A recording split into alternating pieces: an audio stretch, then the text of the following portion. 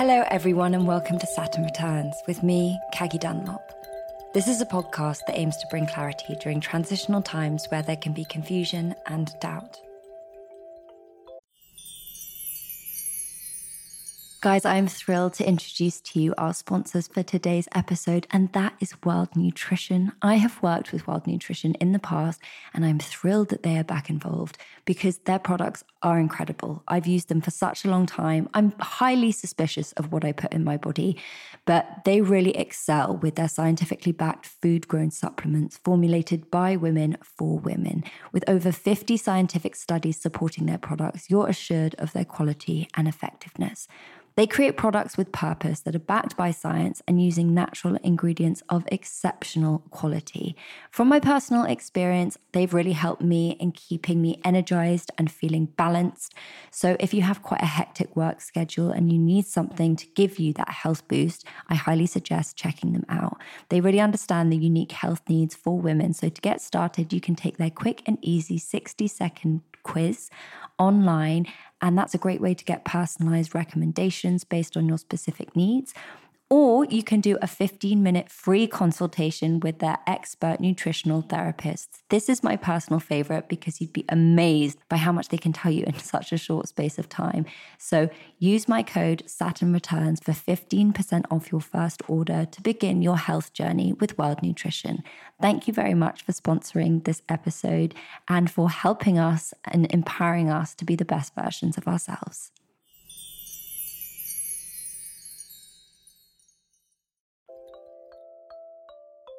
But I remember that day, I was like, this is it. I will never give up hope. I will always find hope. My guest today is author, public speaker, and transformational coach Brita Fernandez Schmidt. Brita worked in the not-for-profit sector for many years, advocating for women's health, rights, and empowerment. She recently published her first book, Fierce to Fierce, A Woman's Guide to Owning Her Power, which uses a combination of guidance, storytelling, and practical tools to inspire readers. After reading her book, I really wanted to speak to Brita because I found her ability to hold space and create hope for people in what feels like the most hopeless of moments really inspiring. Just so you know, we talk about Brita's previous job, which brought her into contact with some really tough stuff. And that section might not be suitable for everyone, so please take care when listening. Brita was one of the first people to record with me in my new home, and as you will hear, there is a little bit of background noise, which I apologise for. I was so consumed by our conversation, I didn't quite realise the building work that was going on next door, but hopefully you won't notice it. We dive straight in at the start and I start asking Brita about how she would describe herself and her work. But before we get to this beautiful conversation, let's hear from our astrological guide, Nora. In astrology, the feminine is mainly represented by two planets, the Moon and Venus, each one different in their expression yet intrinsically linked. The Moon has 4 main cycles, 4 cycles that also represent the 4 seasons and in turn inform 4 different main female archetypes. There is the Maiden, linked with the spring and the waxing moon, and she is the vibrant, young, beautiful woman that is also widely accepted by society's male gaze. Then there's the Mother, linked with the summer and the full moon. Again, an archetype that is not only admired by patriarchal norms, but also encouraged as an archetype for all women to strive towards. We've all felt it and we all know it. It's the good girl trope. Then the Moon moves into its waning phase, associated with the autumn. This female archetype is the wild woman. She embraces her independence, sexuality, and shadow side. She is the woman who understands the magical qualities of this world, the irrational, the genius, the passionate, and the dark side of herself and those around her, and she transmutes it all into healing. She is the witch, the shaman, the woman that the uninitiated man, the fragile part of male consciousness, has tried to reject and burn at the stake ever since man was created. She is Lilith, a symbol for the woman who, in choosing equality over submission and in embracing her inner quote-unquote bad girl, emancipates herself from old patriarchal ideals and creates a legacy of her own. Then we move towards the last female archetype, the new moon, the winter. A time where all the accumulated wisdom of all the 3 previous female archetypes integrate and give us the wise woman. The woman that has lived and continues to live a life where she embraces the light and the darkness. She doesn't shy away from intensity, but doesn't get consumed by it either. She is highly intuitive and represents the high priestess in tarot, guarding the gates between the seen and unseen. She guides those that need it, and she has fully integrated her inner feminine and her inner masculine, as depicted by the moon joining the sun during its dark phase. Away from the gaze of all, yet deeply felt in the wisdom the collective feminine continues to express generation after generation. We're not just one archetype, we're all of them.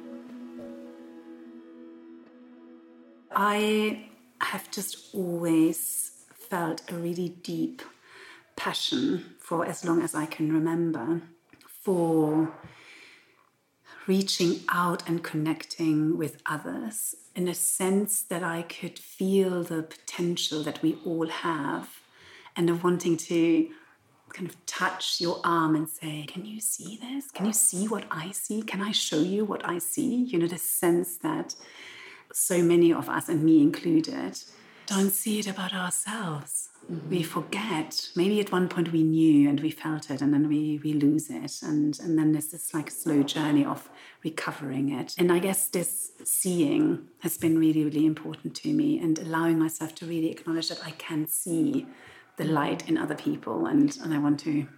Do you think that through allowing others to be seen and encouraging that, it in turn allows you to? Yeah, 100%. It's a mirror. And I think this so often, I mean, now I was just telling you, I'm just doing a further qualification as a deep transformational coach. And when you create the deep connection amongst like 2 individuals in a coaching environment, it's like a spiritual partnering. So what I sense in you and the space that I hold for you to evolve and for your deepest essence to emerge, that is facilitated through my deep essence emerging. And that's when we then can actually love ourselves more fully. Because you touched on a moment ago how, you know, whether it's something that we have and we disconnect from and then have to come back home to, which I think is such a relatable theme and especially applicable to the Saturn returns journey, because it's all about kind of coming home to yourself. What was that experience like for you in terms of reconnecting to your truth? There were definitely a number of moments. I think the one big moment for me was moving to Venezuela at the age of 15 from Germany and being exposed to a very different culture and witnessing extreme poverty. And I just felt it in the core of my being. I was just like this fire that was erupting. And I was like, hi, hello, anybody? This is not okay. Like, this is not normal. I mean, normal. I don't like the word normal anyway, but what is going on here, you know, and why isn't anybody outraged about it? And that then started the journey of wanting to follow that fire, but at the same time, the pressure of feeling like an outsider and not seeing being told anybody. To put it out. Absolutely being told to put it out. Like, can you just quieten it? You know, can you just be a little bit less loud, a little bit less intense, right? And I did. I abided by that, and. But only to a certain extent, because I did follow that fire. You know, I decided after school to go and study women's studies, and that was 25 years ago, and no one was doing that at the time. And then there was another moment, and that was when I was being bullied at work, and I kind of allowed it because it was playing into this sense that I didn't want to be difficult. I didn't want to be the one calling it out. And there was also this doubt, like, am I allowed to call this out? Because I'm not perfect. You know, I make mistakes. It really played into this having to be a good girl. My biggest limiting belief is that I have to be a good girl. And in order to be a good girl, you know, you're not loud, you're not difficult, you don't disagree, you know. You fit in. You have to fit in. Because deep down, I know I'm not a good girl, right? Because no one is. Because we all have shadow sides. Of course we do, right? But this belief, like, I have to be a good bird, keeps you at bay because you deep down know you're not good girl. You know? And so I was like, completely paralyzed. Don't be seen completely. Exactly. So it wasn't about me, because I was definitely in that bind But it was when I saw that this was affecting those around me in two ways. A, other people were being bullied by the same person. And B, people were seeing me being bullied and not speaking up. And that was the killer for me, because then I thought to myself, I don't want my daughters to look at me, for example, and learn that you should accept that being right. I had an experience really recently when there was a lot of, I guess it was like bitchiness and bullying going on, and I didn't say anything. And afterwards I felt icky. And I was like, I wish I'd called that out, and next time I will. It doesn't have to be this big like scene. It's just acknowledging, because otherwise you are ignoring your own boundaries and your own integrity. Right, integrity. So that was a key realization for me, Kagi. And the word integrity is immensely important to me. It has like this incredible energy to it, right? It really is this, because it's integre. It's like it links to wholeness and being all that you are, and realizing that you don't have to be perfect. You don't have to be a good girl to uphold your boundaries, and to say in a feminine and loving way, no, this is not okay. And you know what? There was this breakthrough. I was reading the 4 Agreements by Don Miguel Ruiz. And one of the agreements is be impeccable with your word. And not just the word that you speak to others, but the words that you speak to yourself. And when I tuned into that, and I was listening to how I was speaking to myself throughout all of that period of the bullying, I was scolding myself. Like I was reinforcing the bullying. Worse than the bully, yeah. Worse than the bully. And that's when I thought, okay, that has to stop. I was petrified. I was shaking, but I knew there was no way back. And then once I had done it, it was like a weight had been lifted. It was a release. Of course. Yeah. How did you handle that conflict? How did you know how to handle that conflict? So there is this sense that you want to rush it, pull up the plaster, because otherwise you're going to not do it. But then I also have the sense of, no, you can trust yourself, and you can trust that you know exactly what you need to do, but you need to take a breath. And that's what I did. I took a breath and I thought, okay, if you engage in the energy that is creating the bullying, that's when intensifies it. It's fighting fire with fire. Yeah. Exactly. And that's also then when you lose your integrity, because then you feel like you're reacting instead of stopping. Deep breath and say, how do I want to act from this place of integrity, from this place of loving everything within me, the good, the bad, and the ugly. That bits that are imperfect, but that still does not mean that anyone should treat me like this. And so I actually took my time, and I talked to several people I trusted, and I asked for advice how I should handle a situation. Yeah.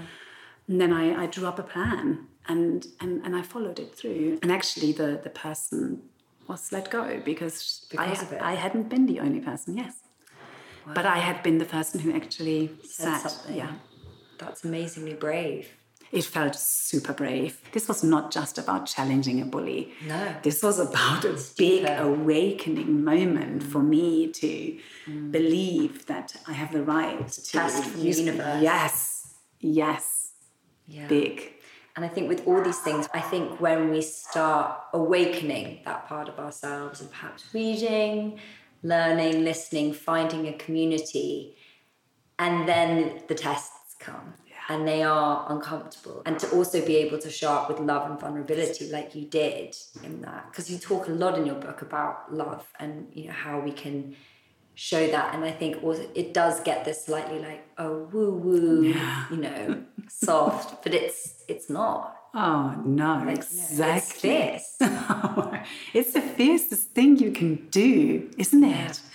I mean, I have just had this incredible privilege of working with women and communities in contexts where there's been immense trauma and conflict. Yeah. Would you be able to share some of those stories, because you have experienced and seen some injustices that I would never even be able to fathom? Because what I was thinking before this conversation was that, I'm very aware of my privilege and my life and the sort of space that I'm occupying at the moment, which I think is doing amazing things, but I'm also very aware that, talking about manifestation and all this stuff, it's like it's a privilege, it's a complete luxury. And reading your book and hearing about some of the things you've seen and experienced, I'm like, that is really going to the depths of things and seeing the darkness actually that humans can do to one another. Yeah. I guess so. One story that comes to mind is a young girl that I met, Beatrice, in Ethiopia. And she was only 13 when I met her, and we're standing there with the translator, and she told me her story, and just unimaginable levels of trauma. At 4, she had female genital mutilation, which basically, obviously, cutting of the different forms of it. It basically involves cutting of her genitals, and which often then leads to infection, which then means that you're smelly, and then you get bullied because of that and outcast because of that. And then she was from a very poor family. And in Ethiopia and in many countries, there are traditions of early enforced marriages, mainly because of the poverty. So you marry your daughter off and you get a dowry. And the daughter really then becomes the property of the husband. And so Beatrice was married off at the age of 11 to a 40-year-old man who then raped her every evening. He was an alcoholic, and I will never in my life forget this. This was a life-changing moment, listening to her story, and so much pain. It washes over you, and it's very hard not to drown in it, to be honest. And at that time, I was much younger, and I felt myself drowning in it, and generally had a moment where I just thought, okay, I think I've lost hope. How do we do this to each other, And there was something in me, though, that kind of thought, no, but you can't lose hope. You cannot lose hope because, there's Beatrice just standing next to me, and she's just entrusted this story to me. And it's kind of like I'm holding... Now I have the language for it. I'm holding that space for her. I didn't have that language at the time, it was... I was going to say, yeah. Yeah, and this question came to me, and I spoke it out before I had even, channeling. Literally, now I'd say it was a channel. I channeled a question, which is like, what is your hope? What's your dream? And as I was saying it, I'm like, oh my God, Brita, how can you see that? So my kind of intellect, just was criticizing me, but my spirit had known exactly what to say. Because in that moment, I saw Beatrice's face lit up. It was literally like a light had gone on. It was unbelievable. And she smiled and she said, I want to learn English. Oh, God. So you can find hope anywhere. That must have been a really transformational moment for you as well. Completely, 100%. I was committed. I had my purpose. I was already on my journey. But that moment, I remember. It absolutely traumatized me in many ways. And it took me a while to, stop crying and to make peace with it. Yeah. But I remember that day, I was like, this is it. I will never give up hope. I will always find hope. That's what I'm going to do. How did you learn to be able to hold that space and not take it on? Yeah. That is a huge responsibility. And how did you find the tools to cope with that? And it's so, because now it is the beauty of hindsight, right? Because this is like 15 years ago or so, or 20 years ago. And that was a life-changing moment. And it felt like the universe was setting me up to go in a certain direction. And it's now here where I'm sitting, where I'm doing this deep transformational coaching at the moment, where I hold space. And the other day I had a client, and this really deeply traumatic moment emerged that had been hovering and hadn't come out. And this pain came into the space, and it was so big. And I remember thinking, I can hold it. And I just made the space bigger. And there was endless room for more pain, if there would have been more pain. And I was just holding it, and I wasn't scared. I wasn't drowning in it. I was just holding it. And I just thought, this is, what a hold that pain. Because then when you can do that without getting drowning in it, that's a healing moment. It's when you can... For you and them. Exactly. Because like to echo what you said at the beginning, it's like you go deeper and they do, and it's medicinal for both of you. Exactly. I feel very emotional. Because what it made me think of is, and you touched on this in the book, is that we aren't good in general at pain, at holding space for our own pain or each other's. And we live in a world where we want to pretend it doesn't exist. But, you know, even having this conversation, it's like like I'm getting emotional. It's not necessarily sad. It's not sadness. It's just feeling. Yes. Just feeling a lot. And that's what I think that we don't realize is we numb the pain, we numb the high, we numb everything.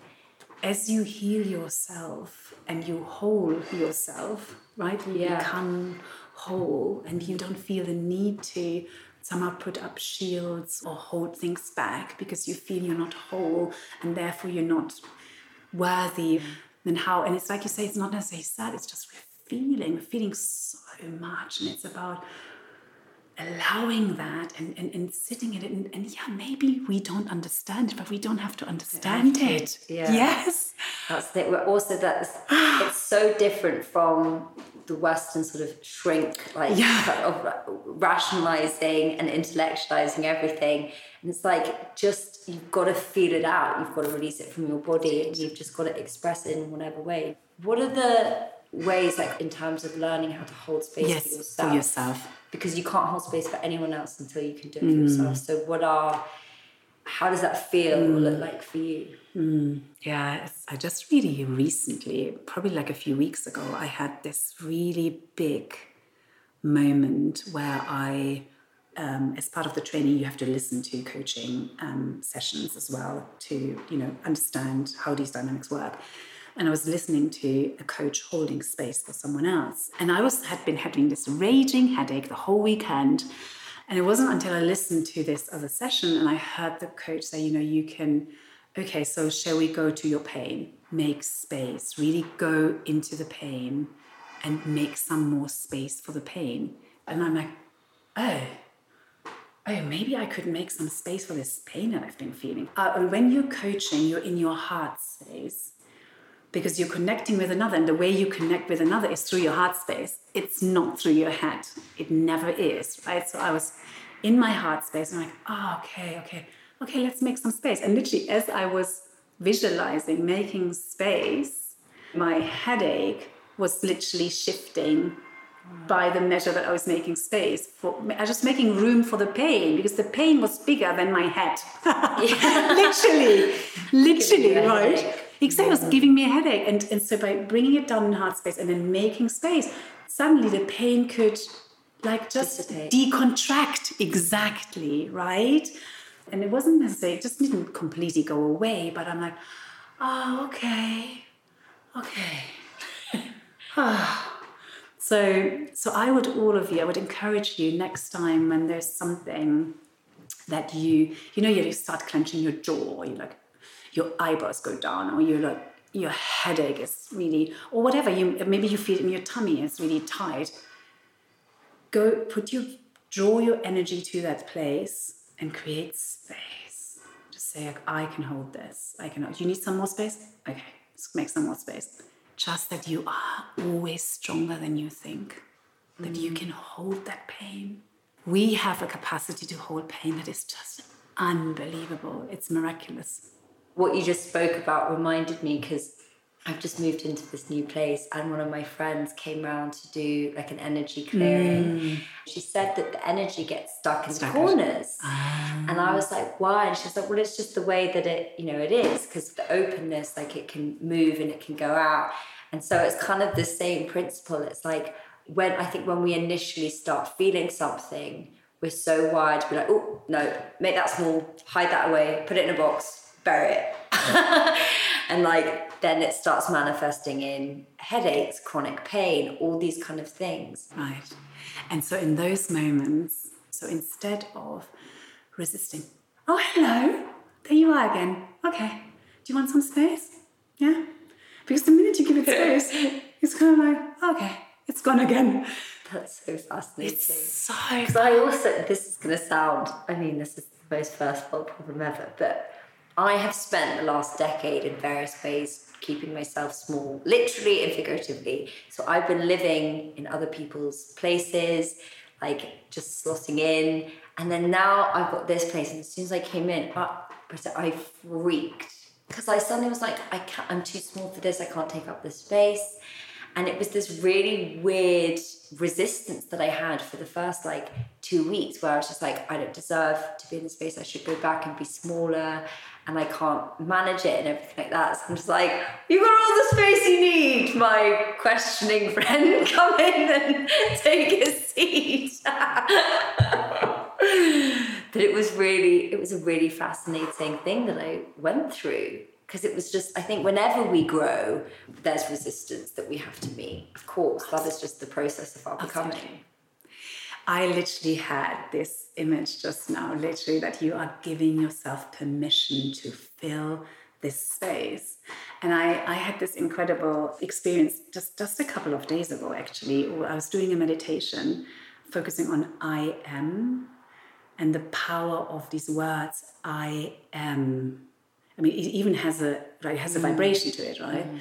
And the more you say it, the more you can really feel your power. And it can become scary, like you say, because it's just like, whoa, okay, I've got all this power. And because then the next thing is, what am I going to do with it? You don't even have to do anything with it. You just have to be it.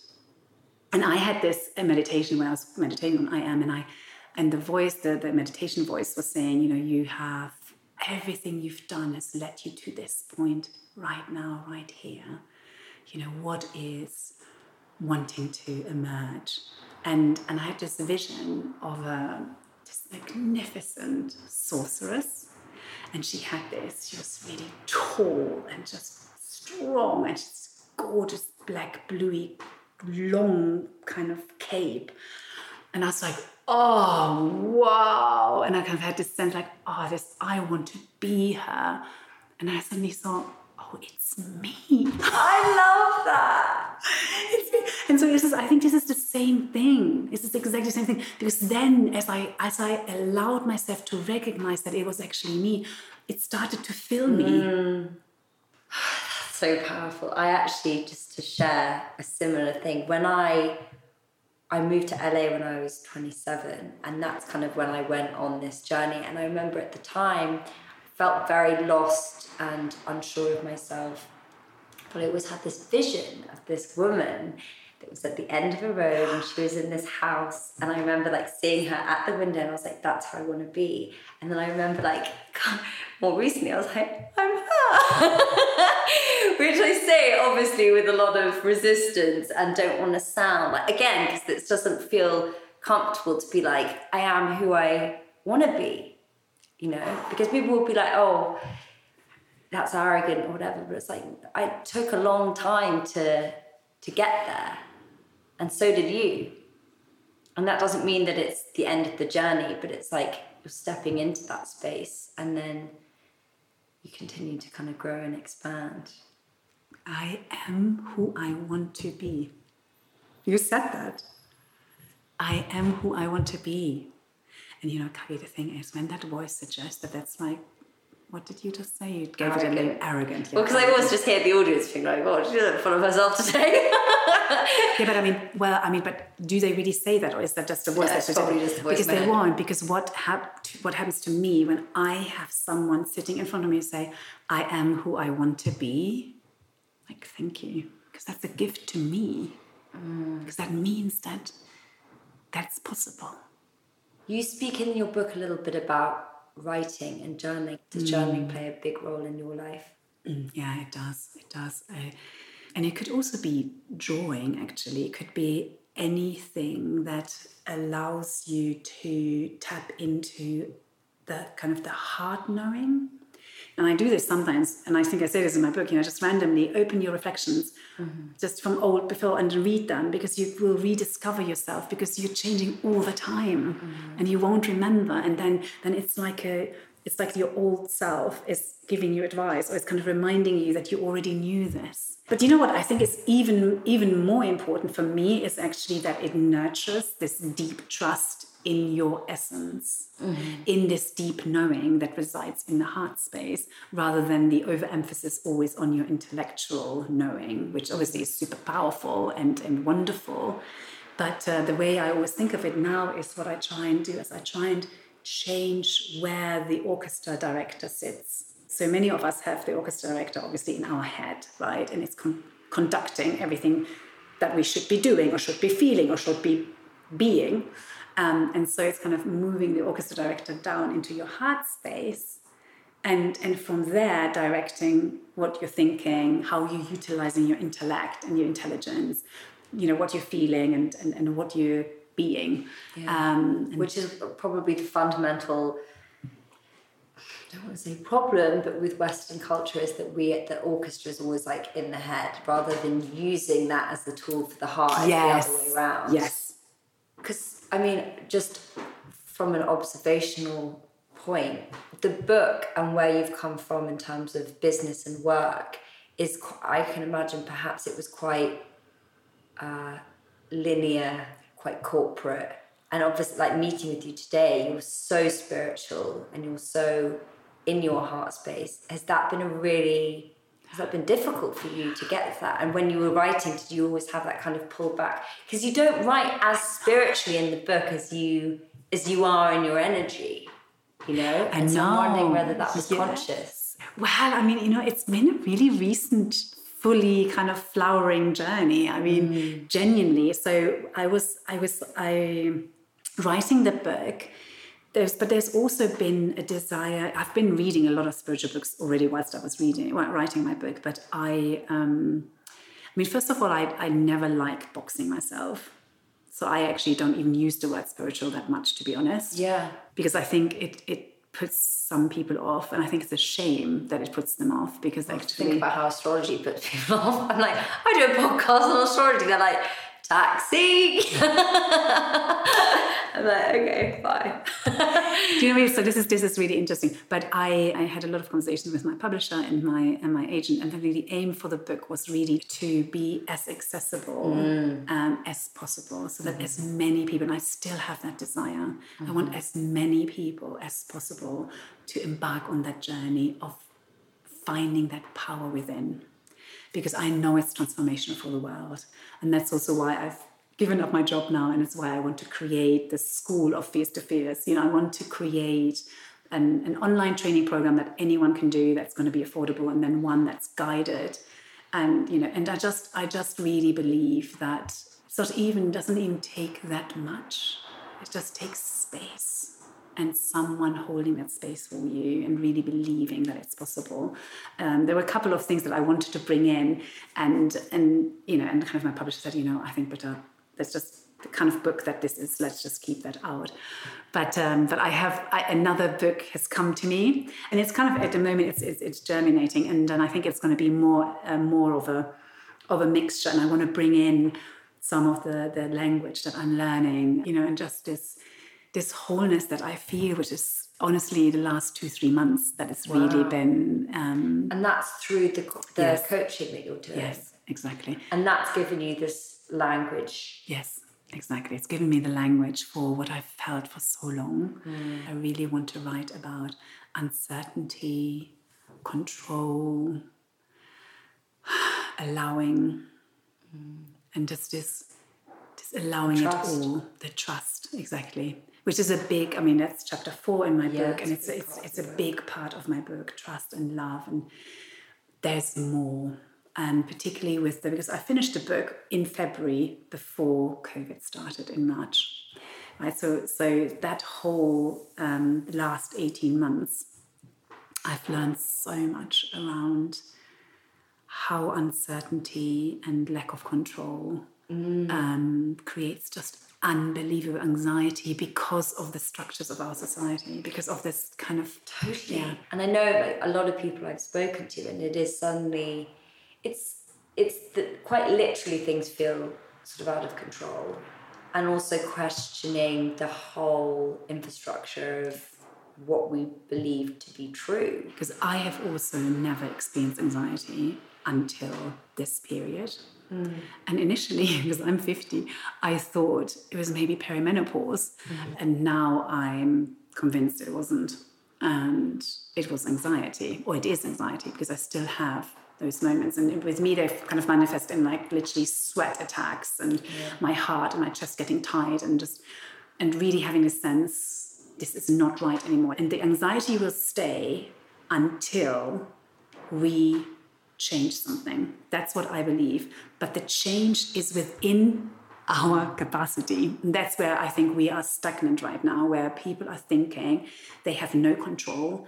They are completely at the mercy of, what government might be deciding, or this or that. And that's a false belief. Because we always have a choice.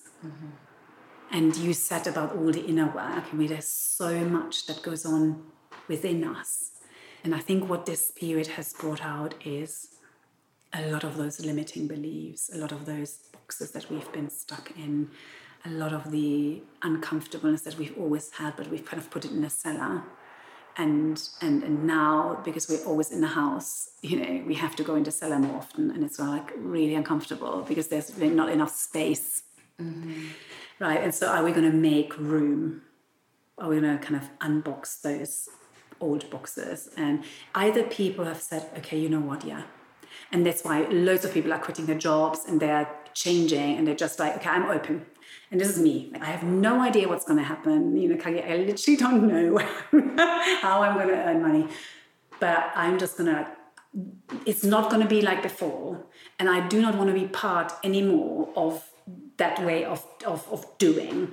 I want to be, and I want to see what comes. And then there are others and other institutions and people within those institutions who are controlling even more. Who, like, their answer to this opening up has become to be more hierarchical, more controlling, more rigid. And somehow that if you could just put more structure, of the same that's got us to where we are right now, somehow that's going to solve the problem. Basically, our government strategy right now. Exactly. And it's not working. And it won't work. Because I started doing this throughout lockdown, because I had a really tough time. And there was the moments when I could not get out of bed, which is not at all like me. Yeah. Never. And there was come a moment when I said, I just let go. And so I let go, and I said, okay, Brita, what do you need? Which I started talking to myself. This was a breakthrough. This was last September. Since then, I've so much better. I haven't had this anymore. I've not had to be in bed anymore. It was incredible. Because I just said, okay, what do you need? Do you need to stay in bed? Yeah, okay, stay in bed. Do you want to watch some Netflix? No? Okay, we'll just lie here then. Literally like that. No judgment. Just, okay, what do you need? So instead of asking government, I say, what should I do? Asking 50 million other people, ask yourself. Yeah. Just like... I'm like, yeah, obviously it's so... Surely that's the first person. And everyone was probably listening being like, didn't ever occur to me. Because it didn't to me either, but until somehow, and I swear, it must have been like, it just came in the middle of the night. Yeah, and I think that's what I'm doing. Every time I have this anxiety, I said, okay, what do we need? What is this telling me? I had a situation recently because I haven't, oddly, felt very anxious over the last year. I really haven't. But I did have a situation where I went for a work trip in Mexico, and I was around people for the first time constantly. And I'd been on my own, and I love being on my own. And I found it a lot. And I wasn't able to communicate my need to be alone because I didn't want to upset people. I didn't want them to think like, why is she not coming out or whatever. And then there was just one comment or something really insignificant that was made, and it just tipped me over the edge. And next thing you know, it's like I'm full on. I don't know whether it was a panic attack or an anxiety attack, but I can't breathe. I feel completely out of control in my body. Yeah. And it's just, you didn't state what you need, and we're very good at just abandoning our basic needs because we don't want to make other people feel uncomfortable or whatever. And it's so silly. It's so hard. It's the hardest. And so I think, in those moments, just then also be kind to say, okay, you know, I didn't listen to myself. I didn't look after myself. And that's not because I'm a bad person. It's because the conditioning is so strong. I mean, you know, I'm like a feminist, and I have been for years, forever since I can remember. And yet I'm stuck in the same patterns of, you know, wanting to be seen as a really good mother, you know, really good wife. I don't think it ever goes. I don't think it ever goes. You just have to create enough space. Exactly. To have the awareness. Exactly. Just a space kind of where you can have enough room for that little girl who just wants to be loved, because that's at the heart of it. She just wants to be loved, and she thinks she's only going to be safe if everyone else around her is happy, even if that means that she isn't. So I have now created space, and I see that, and I know that that's just a beautiful thing in many ways. It kept her safe when she needed it, yeah, and now I don't need that anymore. But I'm also making enough space for the grown-up sorceress. I love that. Who needs to be alone, who needs space, who needs to be fierce. Yes, right. I kind of feel it's like a playground, like you're playing. There's no right or wrong, and I don't even want any right or wrong anymore, right? So I'm just experimenting, and one day it feels better, and sometimes it feels well. It's all just is, isn't it? And that's kind of, I guess, my biggest gift to myself, and what I want to share with everyone else right now is just allowing the not allowing. That's why it's this huge breakthrough. I think a visual that I find quite helpful, and maybe the audience will, for this kind of awareness of the child within. And it came off the back of going through something, you know, relative to my experience that I found traumatic. But also in that trauma, I realised that I had to have my own back. And then also the awareness over that child within. And being like, okay, let's sit with her. And actually, I mean, it's going to sound kind of like woo-woo, whatever, but actually holding her. No, but then by holding her, that's right. I, in turn, know that I'm no longer her. Yes. Otherwise, we're just going around blindly being navigated by a 4-year-old. Exactly. Which is often not great. So, but I mean, it's so interesting you would say that it sounds woo-woo, because it doesn't. It doesn't at all. And I think like anybody listening, because you speak so authentically from the heart, everyone knows that this is genuinely what you've experienced. And I think it's like you're voicing what so many of us feel within us, but haven't yet made sense. And so by you using those words, you're giving permission again, Kagi. So every time this voice in your head suggests, oh, it's really silly, you shouldn't be saying this, listen to the other voice that knows that by you using your voice, you're giving permission to others to find their voice. That's it.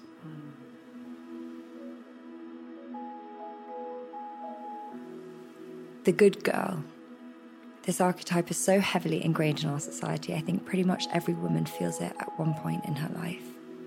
When Brita spoke about this, it really resonated with me because I have always wanted to be seen as good. The conditions of being a good girl mean not upsetting people, not saying no when you want to, people-pleasing, staying small, fitting in, being agreeable, smiling, being who you need to be to make other people feel comfortable, often at your own expense. I find Brita's journey of transformation really inspiring because she is stepping out of that space and into that of her sorceress. When she spoke about the sorceress, this vision she had for herself, it really awoke something in me because we go through changes, especially as women, as we go through these various archetypes in our lives. And it's another word really for the wild woman. It's tapping into the divine feminine. And there can be a pain in this transformation, which you can hear in her story, especially when she talked about being bullied at work. I think that that's something that people don't speak about very often as adults because we associate bullying with being children. But it's something that I can imagine happens a lot more than we think. So if this idea of the sorceress or the witch, the wild woman, all of these things activate the divine feminine, and if you are leaning into the more esoteric practices, which I imagine you are because you're listening to this podcast, then I'm sure this is resonating for you. What really fascinated me about Brita, she has this incredible energy and capacity to hold space. Now, this is a theme we will be exploring throughout this season. It's a term that I use within my friendship circles, within my communities. And it's essentially being able to contain the energy, the emotion, whatever is coming up, being expressed, and allowing it, inviting it, making more room for it. I think we can only hold space for each other when we learn to hold space for ourselves. As she said, as you heal yourself and you hold yourself, you become whole. You can find more about Brita and her book, Fears to Fierce, on her website, britafs.com, or by following her on Twitter or Instagram at britafs. You can also follow our astrological guide, Nora, on Instagram at starsincline, and you can follow me at Kagi's World. If you did enjoy this episode, I would love it if you could share it with a friend who you think might find it useful. Saturn Returns is a Feast Collective production. The producer is Hannah Farrell and the executive producer is Kate Taylor. Thank you so much for listening, and remember, you are not alone. Goodbye.